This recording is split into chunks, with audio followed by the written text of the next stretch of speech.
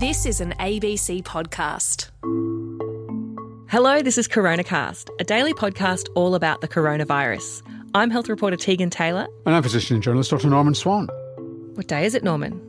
Oh, sorry. It's Friday, the 4th of June, 2021. And we're still living through a pandemic, 18 months on. And yesterday we heard the Prime Minister Scott Morrison announcing a new disaster payment for people who are in lockdown for more than 7 days, which I'm sure is very welcome to people who find themselves in that situation right now. But one of the things that he said that really stood out, Norman, was that we don't have to fear this virus. I don't want to be fear-mongering, but I mean, this virus has killed people and it's raging around the world. Shouldn't we be at least treating it with a healthy level of fear? Yes, is the answer to that question. And if you don't, it'll come and get you because it will win in the end. It's kind of a Commonwealth reprise. It's been there since last year where the states are the ones who have really feared the virus and the Commonwealth has been a bit more relaxed and really had to be brought to the party in a sense in terms of lockdown. I mean, this is a virus to be feared. And if it gets in and gets established, we will not dig it out again, as they're finding in other parts of the world where they've hitherto been able to control it, Taiwan, Vietnam and Singapore, elsewhere. It's not panic. I think there's a difference between fear and a sort of a level of panic where you sort of just are so far at your wit's end that you're not doing anything. But having a certain level of fear allows you to take something seriously and prepare for it and put in measures. Yeah, I think you used the right words there, actually. It's just a healthy respect. And as we said right at the beginning of CoronaCast, all those months ago, last year, is that the virus will always win if you're not ahead of it. It will always win. It finds every chink in our armour and will find its way through if we let up our attention and don't get vaccinated. And if you're paying attention, which I think you are if you're listening to this podcast, you know that we're dealing with variants of the virus. And the one that we're hearing a lot about this last couple of weeks is the Kappa variant. That's the new WHO name for the particular strain of the Indian variant that is circulating in Victoria. It's hopefully coming under control. And Norman, there's been a bit of debate about whether it truly is more infectious or if it just looks more infectious because we're looking so hard. So there are several things to say here. One indication of a more infectious virus could be that you get short generation times. In other words, from one person getting it to when they can pass it on to somebody else and pass it on to somebody else. Now, with the 617.2, that's the Delta variant, also from India, in Singapore, they were getting a generation time of about 4 generations of infection in 8 days. So that's pretty fast. And they've got other evidence of that too. There's also evidence from Victoria that the generation time seems down at 24 or 48 hours. And on 7:30 a couple of nights ago, I covered this issue, and also Alan Cheng at the Victorian Press Conference covered it too. That's really probably more an effect of testing and contact tracing. So if you are out there doing a lot of testing and a lot of contact tracing, you're going to be finding people very early on in the course of their infection. And it looks as though it's 24 to 48 hours, but it's just because you're catching people really early. It's no different really to other viruses. And if you cast your mind back with the Adelaide outbreak, the Parafield cluster, Adelaide were saying they're dealing with a different virus. It's getting very worrying. They said it in Queensland, they said it in New South Wales at the beginning of the Crossroads Motel outbreak, where in fact that was the ancestral virus. It wasn't even the British virus, if I remember rightly there. So I think we can probably discount the short generation time as an issue. Then you've got the issue of these fleeting contacts, and that could be a result of increased infectiousness. The question is just how much. And we don't know enough about this Kappa variant. There's not that much of it around the world. The Delta seems to have muscled it out, which tells you something that almost certainly the Delta is more contagious. So it's likely that the Kappa 1 is maybe round about the same as the British variant, which is almost twice as contagious as the Wuhan virus. But these are things that we just don't know enough about yet. We've just got to pay it respect. So what's the way out for Victoria? Well, the way out for Victoria is, it was a good day yesterday. We'll see what today shows. And if you keep down to those low numbers and they can tie everything down, I would have thought that by Sunday you could start to let up on the restrictions. There'd be little reason to continue. You don't need to get down to donut days, but you do need to get down to zero community spread, which means you know where everything's coming from, people are in quarantine, and you've got it under control.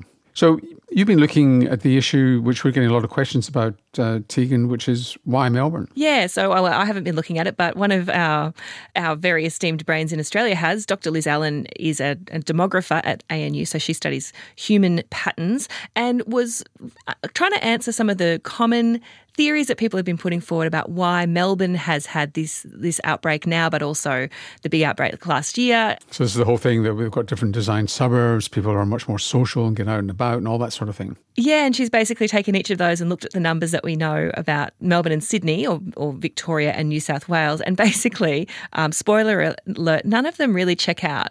Is Victoria younger than New South Wales? Not really. Are there more migrants in Victoria versus New South Wales? No. Are they more likely to use public transport? Not really.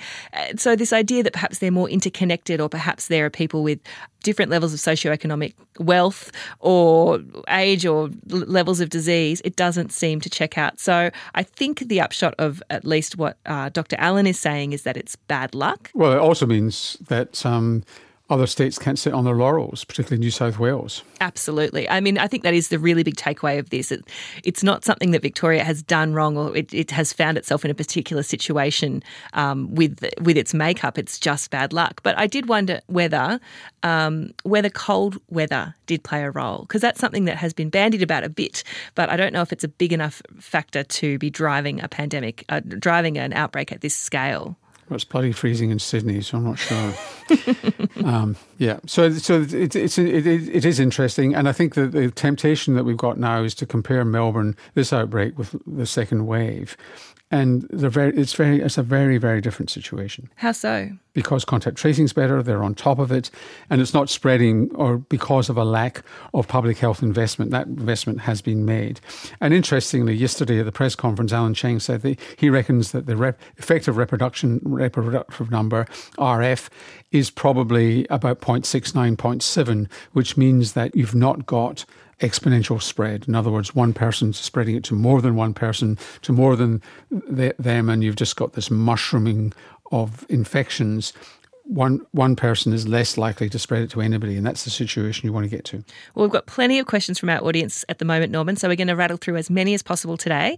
Quickfire Friday. Well, Quickfire Friday, but before Quickfire Friday, normal pace Friday questions as well. That's my snappy title for it. So Lachlan is asking, how should I try to convince people that are willing to get the Pfizer vaccine to also be okay with getting the AstraZeneca vaccine? If I can paraphrase or imagine what the conversation Lachlan's having, it's, I'm not an anti-vaxxer, is what you hear. I'm willing to have the vaccine, but I want Pfizer and I don't want to take the risk with Astra. And should I wait till the end of the year? So you can wait till the end of the year. You will be behind the queue, behind 12-year-olds, almost certainly by that time of the year. So do you want to wait until 2022? So how much risk do you want to take and how secure do you want your community to be? That's the first thing. Second thing is in terms of the risk, I'll just refer you back to yesterday's Chronicast episode with Dr. Tim Brighton, is that the risk is very low of this clotting problem.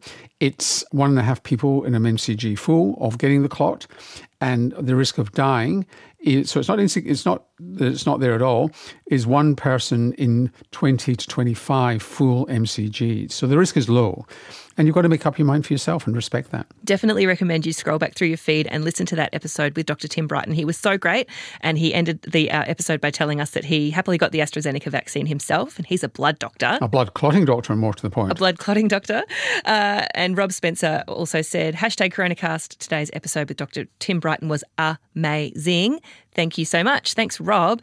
Gordon had a follow-up question for that episode with Dr. Brighton, though. He said when he had his AstraZeneca shot, he was just told to look out for headaches and abdominal pain, but no advice on how bad the pain had to be before seeking medical attention. I think that the message here is that if after 4 days, usually around about 5-7 days after the Astra vaccine, you've got new symptoms like headaches, blurring vision, abdominal pain, clotting in the legs of any kind, you go and see your GP and have a chat about it. And one more vaccine-related question from Sarah, who's just about to get her second Pfizer jab. She's starting to worry about the possibility that she could catch coronavirus and not realise if she doesn't get any symptoms. Doesn't that increase the chances that she will unwittingly be a spreader? Well, it does, except that the theory is that you're less likely to spread it because even though you get it, you've got some antibody response, and lower viral load. So the risk is lower.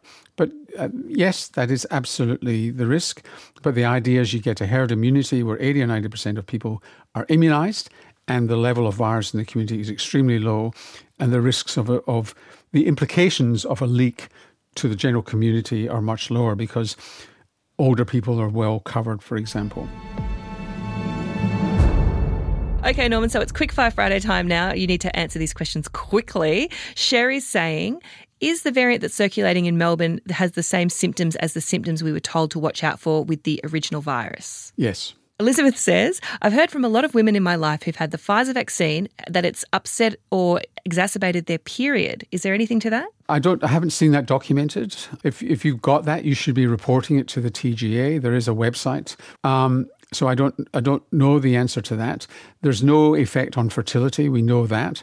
But it is possible. And as we talked about yesterday, sometimes you get a little bit of diminution of your platelets and after any vaccine, and I suppose that could increase the bleeding in your periods. I've not seen anything coherent on that in the international literature. Norma's asking, is it a good idea to stay away from young babies after having a COVID vaccine? Her grandson is 7 months. No, this is part of the thing, which is a myth that you're shedding virus after you've had the vaccine. You are not shedding virus because the only vaccine on the market internationally that has the whole virus in it, and it's not even then a live virus, is the Chinese one, Sinopharm. So you're not getting the whole virus. You're not shedding anything. Very safe. Jason asks, will we ever reach a level of vaccination such that lockdowns will become unnecessary? Yes, we will, and we certainly should, and we should do it as soon as possible. And that's 70 or 80% of people covered, and maybe 95% of the elderly, so that the risks of it spreading, in other words, it may spread, as one of our previous questioners asked, when you got the vaccine, but the level of illness and hospitalisation is so low that you've effectively turned COVID into the common cold. Well, there you go, Norman. Another Quickfire Friday done and dusted. Well done. I'm puffed. Well, that's all we've got time for on Coronacast this week, but we'll be back on your feed on Monday. Yeah, see you then.